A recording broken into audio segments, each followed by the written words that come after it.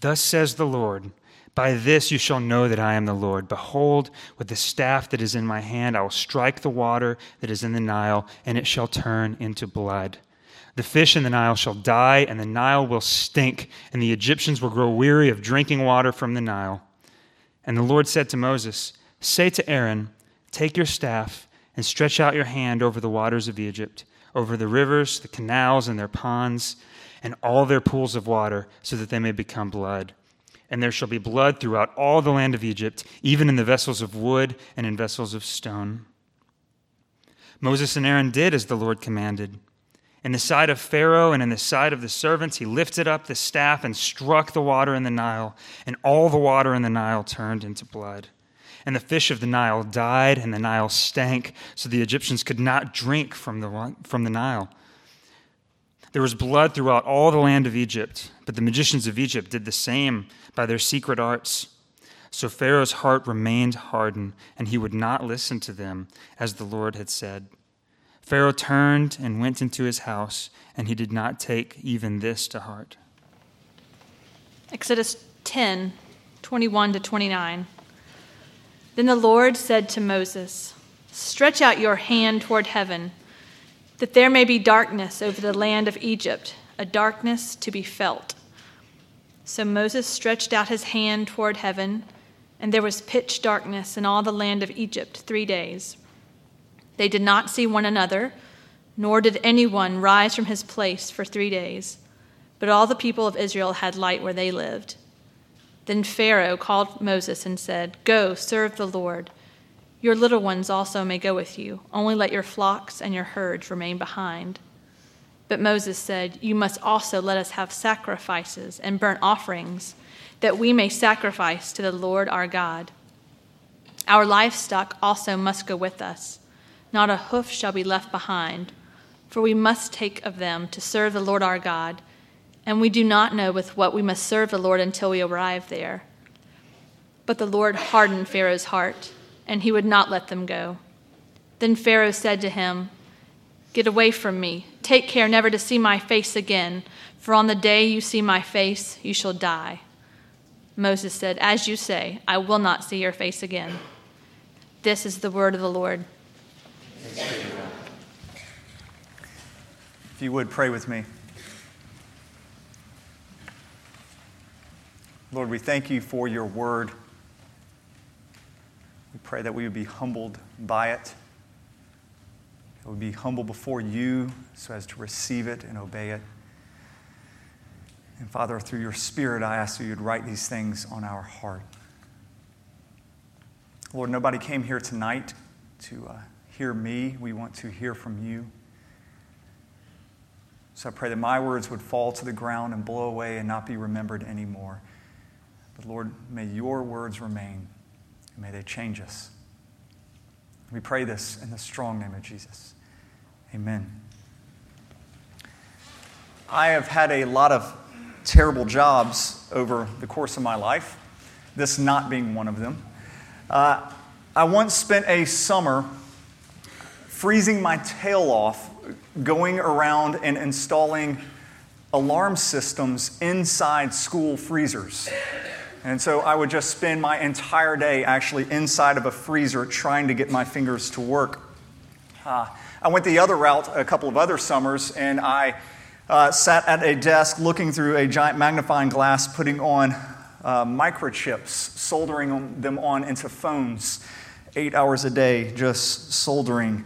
One of my jobs I got, it sounds pretty cool at first. Somebody said they'd pay me $100 for every beaver I would kill.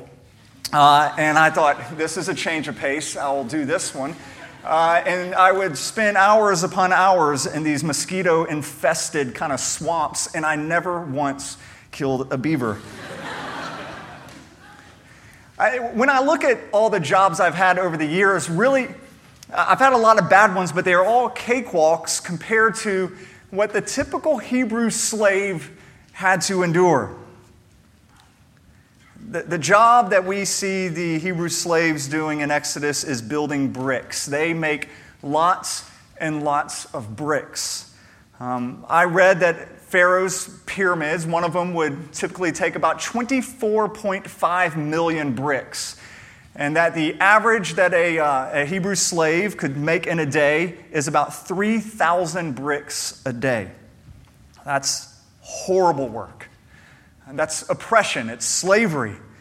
And the people of God, as they were doing this, they're crying out for deliverance. And so God sent Moses to them. This is where we left off last week. We saw the Lord Yahweh. He appeared to Moses and he told Moses his name, that he is the I Am, he is Yahweh, and that he was going to deliver his people from oppression.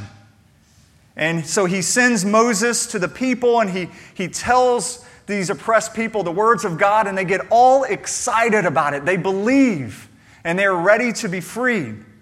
This is what they've been crying out for years about. And they finally realize God has heard our cries of deliverance and he is coming to rescue. But then things shift. Salvation doesn't look like they thought it would. Pharaoh responds to Moses' command in chapter 4 by saying, well, apparently the people are lazy. They have too much time on their hands, and so he makes life for them more miserable. He takes away the straw that they need to make bricks. Yet he says you still have to make the same number of bricks. And so you have each slave making about 3,000 bricks a day without being given the ingredients. And so they're in this miserable state now, worse than it was before. And so they immediately grumble. But they don't get mad at Pharaoh. They get mad at Moses. They get mad at Yahweh. Now, you promised us deliverance. And look what we got. Look at this, God. We trusted in you. You know, we just sang, I called and you answered and you came to my rescue. They're like, I called and you answered and you made my life horrible. Absolutely horrible. Even Moses responds this way. In chapter 5:22, he blames God and he says, why have you done this evil to the people? Now, if the Hebrew slavery that we are reading about is a picture of our slavery to sin, then what we learn here, the very start, is sin does not so easily let us go. Sin doesn't. As a matter of fact, when God begins to free us from our sins, it might be one of the most painful things we endure. And we can even begin pointing at God, saying, I thought you said you were going to free me from this. I thought I was going to have more joy in my life. And things are getting worse. And so as a result, trusting God for deliverance can become even harder after we place initial trust in Him. Now remember, the reason that we are going through the book of Exodus is because it's here that we receive the vocabulary we need to understand our Christian faith. It's here that we receive the words like redemption, salvation, words like slavery. And it's here when we read these things about freedom and salvation, we begin to realize, wait a second, salvation doesn't look like what I first thought it should look like. And we find ourselves in a place where it's hard to trust God when our circumstances begin getting harder and harder for us to believe that He really will save. Well, God does respond to these increased groanings of the people, and He responds by sending the plagues. The plagues are God's response to a people who are in bondage, saying, God, our situation is worse because of you. God, you're now the cause of evil happening to us. And God's response to them is the plagues. And what He says to them is, you want to know what life is like for those who don't trust me? I'll show you. And so that leads us into one of the most famous narratives in the Bible. As you know, there are 10 plagues. We're only going to look at really the first 9. We'll look at the 10th next week. We didn't get to read through everything because it would take a whole lot of time for us to do so. But it's some of the most action-packed chapters in all of the Bible, the plagues. They're sensational. You read things like Moses striking the Nile and the Nile turning to blood. Or he he strikes the ground, and the dust in the ground, it begins to move, and it turns into gnats. One of my favorites is when Moses, he scoops up soot from the ground and he throws it into the air, and the wind catches it and goes towards the people, and it turns it into boils on the people. I mean, it's really action-packed, cool stuff. I can't wait to see Christian Bale do this movie come December. It's going to be pretty cool. It reminds me, actually, when you're reading it, it's like, this is kind of Harry Potter-esque here, but this is true. It's true. And it was done for a reason. The question, though, is when we go through all these plagues, what do they mean? Why did God do these things? Is the point of the plagues, the point of these stories, simply to demonstrate that God is powerful? I'd say the answer to that is yes, partially. I think there's actually better ways for God to display his power than, having a lot of gnats or frogs, but they do display his power. You can ask, is the point of these stories to show that Yahweh is more powerful than any of the Egyptian gods that they believed in? And I would say, yes, that's part of the reason you have these stories, because if you look through the 10 plagues, God systematically takes on each one of the Egyptian gods, with the Nile River and the sun being the two main ones. And he demonstrates that he is over them all.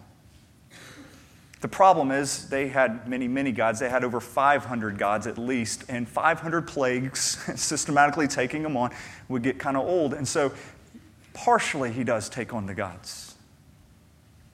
Perhaps the story is about God's judgment. God wants to show us that if we disobey him, he will smite us. He will truly punish us. And the people who believe this, they look at things like, Hurricane Katrina, or they look at a tsunami and they think, that's right, that is God's judgment, smiting a pagan people who have forsaken him. Is that what's happening? I'd say partially yes. The plagues are partially about judgment, but probably not in the way we first think. I guess a fundamental question that we need to ask when we are approaching this text is, why do it this way? Why all of the drama? I mean, besides making it a great story, why does God do all these things? Why does he turn a river into blood? Why does he send in a bunch of frogs? Why does he send in a bunch of gnats? Why send a disease? Why the large hailstones? What's the point of all these things? When God already knows Pharaoh isn't going to do anything until he gets to the final plague. And if God knows this, why go through all of the drama leading up to it? Why not just jump there? Thankfully, God tells us his goal. His goal is this. We read it in chapter 9, verse 16. Pharaoh, he goes up to Pharaoh, and Moses does, and he says, "For by now I could have put my hand and struck you and your people with pestilence, and you would have been cut off from the earth. But for this purpose I have raised you up, to show you my power, so that my name might be proclaimed in all the earth." The purpose of the plagues is that God's name might be proclaimed in all of the earth. We see something similar in chapter 5, verses 1 and 2, which we read. It says, "Afterward Moses and Aaron went and said to Pharaoh, 'Thus says the Lord, the God of Israel, let my people go, that they may hold a feast to me in the wilderness.' But Pharaoh said, 'Who is the Lord, that I should obey his voice and let Israel go? I do not know the Lord, and moreover, I will not let Israel go.'" And so God sends the plagues in response to that question. Who is Yahweh? Who is the Lord, that I should obey his voice? And let me tell you, that is a very good question. Who is the Lord that I should obey his voice? This is a question that every person on earth needs to ask and needs to get an answer for. Who is God, And what demands can he make of my life? Now, it's not just Pharaoh who needs to answer this question. The Israelites need to have that question answered for them because they're in the midst of doubt. Who is God, and what demands can he make of my life? I found it interesting that yesterday, Tim Keller, who's a pastor in New York City, he actually emailed out and tweeted out a sermon. In the sermon, of all the sermons, 30 years of preaching, he says, I'd like to send out a sermon on the plagues. And so he tweets out this sermon, free download. I encourage you to read it or to listen to it. It's very good. But the reason that he wanted to send this out is because it's not just non-Christians who are asking the question of who is the Lord that I should obey him. This question is now happening within the church. Just how do we really know who God is? And how can we be so certain as to what he commands that we should obey him? How do we know what his character is? How do we know what he loves, or how do we know what he hates? How do we know how he wants us to live? Who's to really say? Do you know what the prevalent thinking is today? I mean, I hear this over and over. People will say something like this: why can't we each believe what we want to believe about God and about whatever he might want from us, and then just learn to live in peace? The plagues are God's response to that.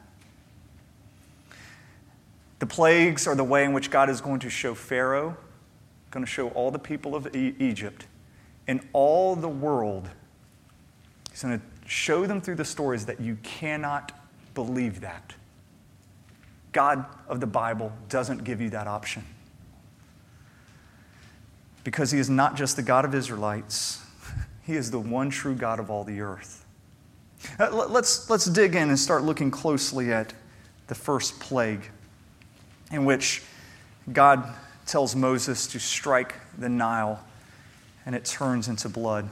And we read that in chapter 7. Now, most commentators point out that we really don't know if the Nile turned to blood or not. There's a lot written on that. What you can be assured of is it completely became unlivable and undrinkable at this point, which, of course, being turned into blood would do this. And this would have been a devastating thing to the Egyptians, who depended upon the Nile for their water. They depended upon it for their irrigation. They depended upon it for food. The Nile was so important to them that it had become a god to them. And so Yahweh here is attacking one of their primary gods. And there's a lot of symbolism here as well, and God choosing to pick on the Nile. Because remember, it was Pharaoh who wanted to use the Nile and to turn it into a bloodbath earlier. Pharaoh wanted to turn the Nile into blood by throwing every Hebrew child in it. He wanted to hurt the Hebrews, but now God is using it to hurt the Egyptians. Moses had already been delivered from the grips of the Nile, and Moses was rescued by the daughter of Pharaoh. And now Moses is meeting with that daughter's granddad at the banks of the Nile again, and maybe is hoping for the same compassion that she had shown, although he won't receive it. And so Moses, he strikes the Nile and he turns it into blood. Now, this is a terrible thing, but it's one that the magicians could duplicate. We read this later in the story there. They're like, okay, well, we could do that. Why they want to do that, I don't know. Why you would want to turn water into more blood. It would be like, I could create a fire to burn down half the house. And you do it, and somebody goes, well, I could create down a fire to burn down the rest of my house. Like, why? Why are you doing that? Every time they try to recreate something, they make the situation worse. Moses, he sends in the frogs. And you're like, well, we can do that. So let's double the amount of frogs that are coming in. When it comes to the gnats, apparently the gnats were like too hard for them. They couldn't do the gnats. So at that point, they had to bail out. But what you see is with all of their wisdom, with all of their powers, all man can do is make a situation worse, not better. Even after the plagues, though, Pharaoh still doesn't believe. You got to ask, how is it possible to see all of those plagues and him not come to believe? Well, it's because Pharaoh, does what happens to so many of us in light of God working in our lives. We explain it away. We can explain anything away. Lauren and I, we have a family member who we don't believe knows the Lord. And he's said, if I could just see a sign, just one clear-cut, absolute sign, then of course I would believe. And so he has prayed for that sign. We've prayed for that sign. And there was a time, shortly afterwards, he was climbing about 15 feet up in a ladder with a chainsaw, cutting some limbs, and he accidentally cut himself, and then he passed out. He fell headfirst down, broke his neck, and lived. And not just lived, but was fine. It didn't snap his spinal cord. And it really was just a minor setback. We're like, incredible, God saved your life. And he's like, well, things like that can happen. It was just natural. Of course, I cut myself and then I passed out. They made my body really limp. And actually, it was a really good thing. I wasn't stressed when I hit the ground. And so he can explain it all away. Pharaoh does the exact same thing. Terence Fretheim, who is a Lutheran Old Testament scholar, he wrote a commentary on Exodus that really shaped the way that I view this. He points out that you can see a natural progression to these plagues. He calls it an ecological disaster. First, it starts by the Nile turning into blood, becoming unlivable. And then the next plague is the invasion of the frogs. When the frogs, they go into the ovens, they're in people's beds, or everywhere. It's kind of humorous when you're reading this story. But it also can be seen as a very natural thing. Well, if the Nile becomes unlivable, well, the frogs have to leave. And so they invade the land. And so then the next plague, after all the frogs finally die out, well, the next plague is what? It's the gnats. It's the flies who now no longer have any natural predators. And then once you get all of these flies in and you have all these dead little carcasses everywhere, what happens next? Well, disease begins to spread. First among the animals and then among the people. And so Pharaoh is looking at all this and he says, well, we've had some ecological disasters before. Maybe not this major, but this has happened. He sees this as something very natural that's happening, and he can explain it away. So why does God do it this way then? He could pick more impressive ways, so why does he do it this way? Why give all these natural plagues? And the purpose is to teach, who is the Lord? Why should I obey him? What happens to my life when I no longer obey him? God answers here by saying, you begin to see things spiraling into utter chaos. What we are witnessing in this moment is uncreation. I realize that's not a word. Fretheim uses it, so I'm going to use it. Uncreation. What we're seeing is this degeneration of the natural order, the natural order, the way that God had put things together, God who holds all things together by the word of his power. He holds it all together. He says, you don't want me in your life? I'll back away. I'll back away. And we begin to see the natural world coming apart at its seams as God backs further and further away. The natural world begins to become unglued and spirals out of control all the way until when you get to the 9th plague, it descends back into its pre-created state that you find in Genesis 1, in which darkness covered the land. In Genesis 1:2, we read, the earth was formless and void, and darkness was over the face of the deep. And then it was God who said, let there be light. Just as the Hebrews were enjoying light in this plague, but the Egyptians were not. So Egypt is experiencing what I would call uncreation, but not the Hebrews. They were experiencing the light of God, but the Egyptians had become totally undone. And we'll see later as we look at things like the Red Sea, you can see it also through the lens of creation. God's people are being recreated. Once again, He separates land from the waters. And He begins making this new work and this new creation as He goes before His people. And this is really how you should primarily understand the plagues. Yes, they're about God's power. Yes, they're about God taking on every one of these Egyptian gods. But primarily, I think you should see them as an act of uncreation, as God withdrawing His presence and withdrawing His hand. And so water systems, vegetation, animals, weather systems, even light and darkness, everything that's being held together by God's Word. God says, you don't want me to hold that together? You don't want me there? I'll back away. And now we see the consequences of this. And so what this is teaching us, the reason God's doing the plagues this way, is because He's saying, you want to know what life looks like when you remove me from the center? This is what life looks like. When you don't acknowledge God as a great I am, your life is going to fall apart. You're going to become undone. And this might start off small, just like it does here. It might start off small, but it will grow and it will grow. I think of, obviously you could think of sins like addiction sins, in which nobody goes into a sin thinking, I'd really like to be addicted to this. Nobody does. It starts off small and it grows and grows, and soon you're in bondage and your whole life has fallen apart.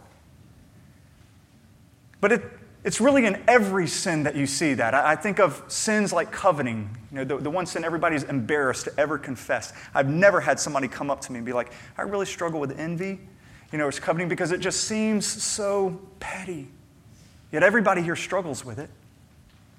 But coveting can start as something small. Maybe you just kind of like something about a friend. Maybe you coveted a little bit. They took a really cool trip or something, and you wish you had gone to that, but you didn't. I kind of wish I could do that. And then you find that growing in you. That coveting turns to a bitterness.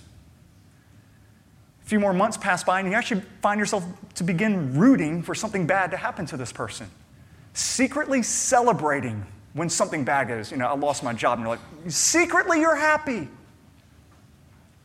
Soon your life becomes consumed with bitterness, and the only joy you derive is when the other person falls. What's happening is your life is becoming undone. You're disintegrating. What I would say you're experiencing is Romans 1. Romans 1 describes the judgment of God this way, the punishment of God this way, in which Paul says, to a people who refuse to put God at the center of their life. He says, you refuse to put God in the center of your life, this is your punishment. God's going to let you keep doing it. God's going to say, you want it your way, you can have it your way. And He backs out. The punishment is that they get to keep doing what they're doing, and their lives become undone. Where before they just lusted, but then it says God gave them over to their lust. And He says, no longer will I protect you from your own desires. Now, God doesn't do this quickly. We see through these plagues, He's extraordinarily patient with us. And He keeps calling for the Israelites and calling for the Egyptians to come to Him. Look at chapter 9, verses 18. Here we see that the plagues are not just judgment, but they're meant to save us. In 9:18, we read these words. Behold, about this time tomorrow I will cause very heavy hail to fall, such as never has been in Egypt from the day it was founded until now.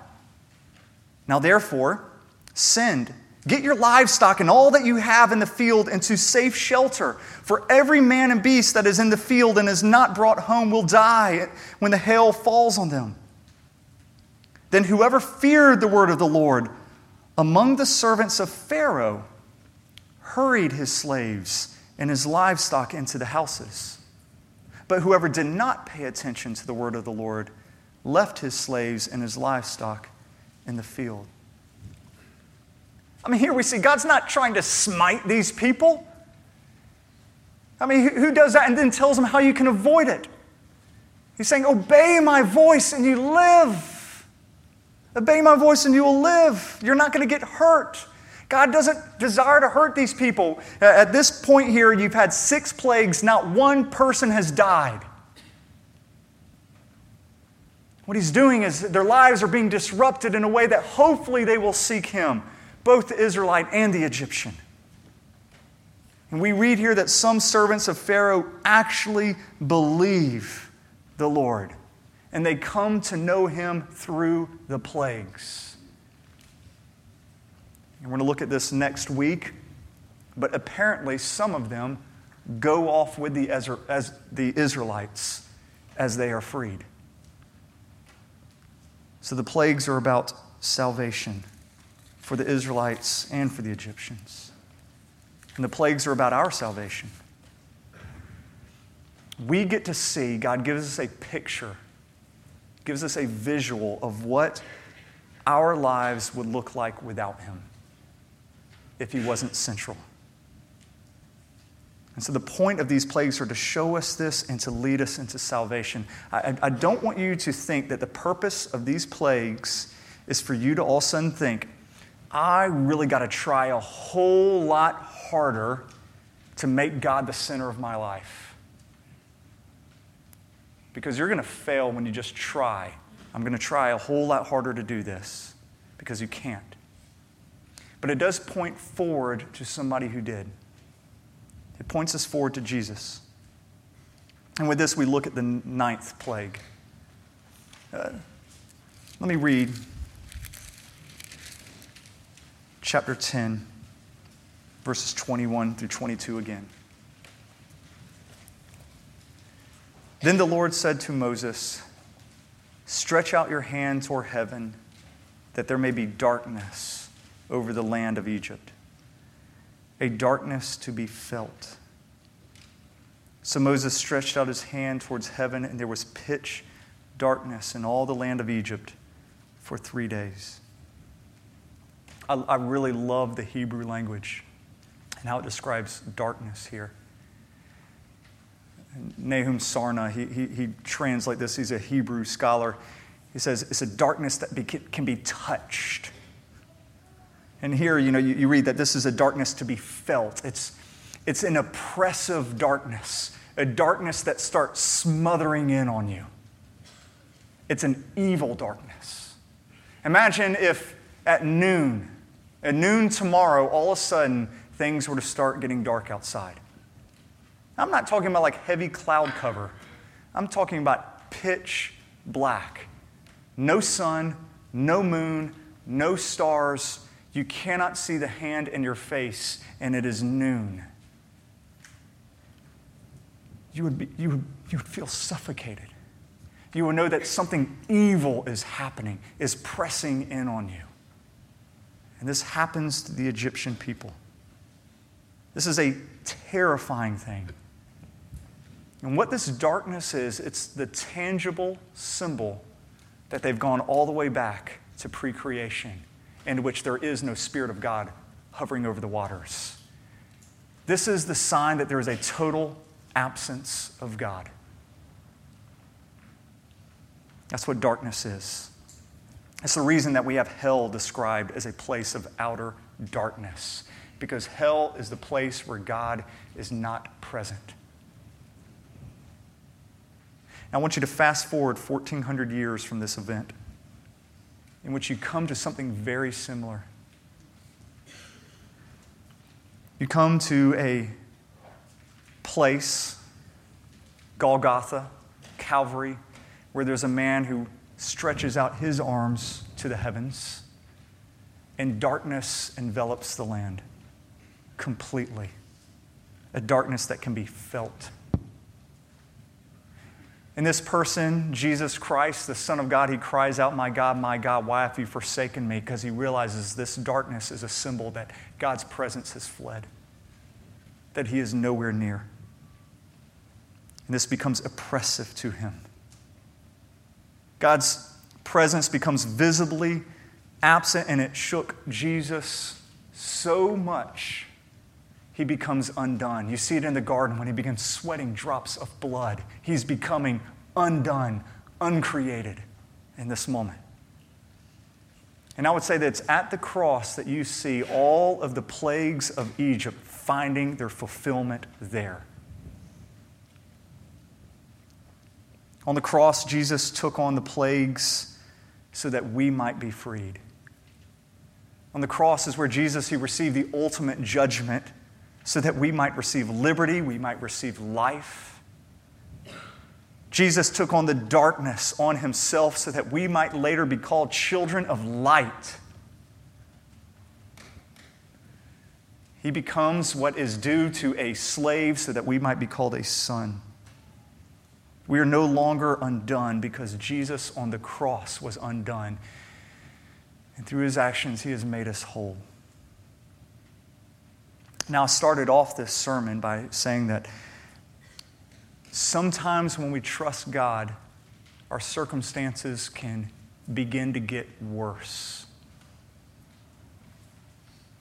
Addictions might intensify. Pains might increase. Sins might become even more tempting. And things become really, really hard. And all this might make you want to blame God rather than trust God. And what I say is just look to the cross. Look to the cross. Because no one suffered more than this man. You certainly don't. And he took on all of the darkness that scares you so that you might be the child of the light. Pray with me.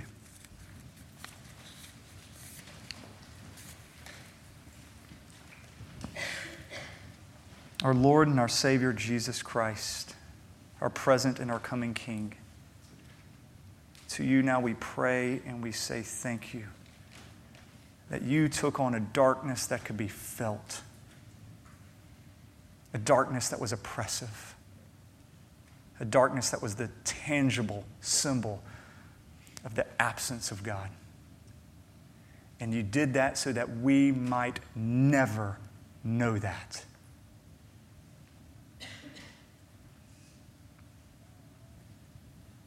Nothing can separate us from you, Father. And we rejoice.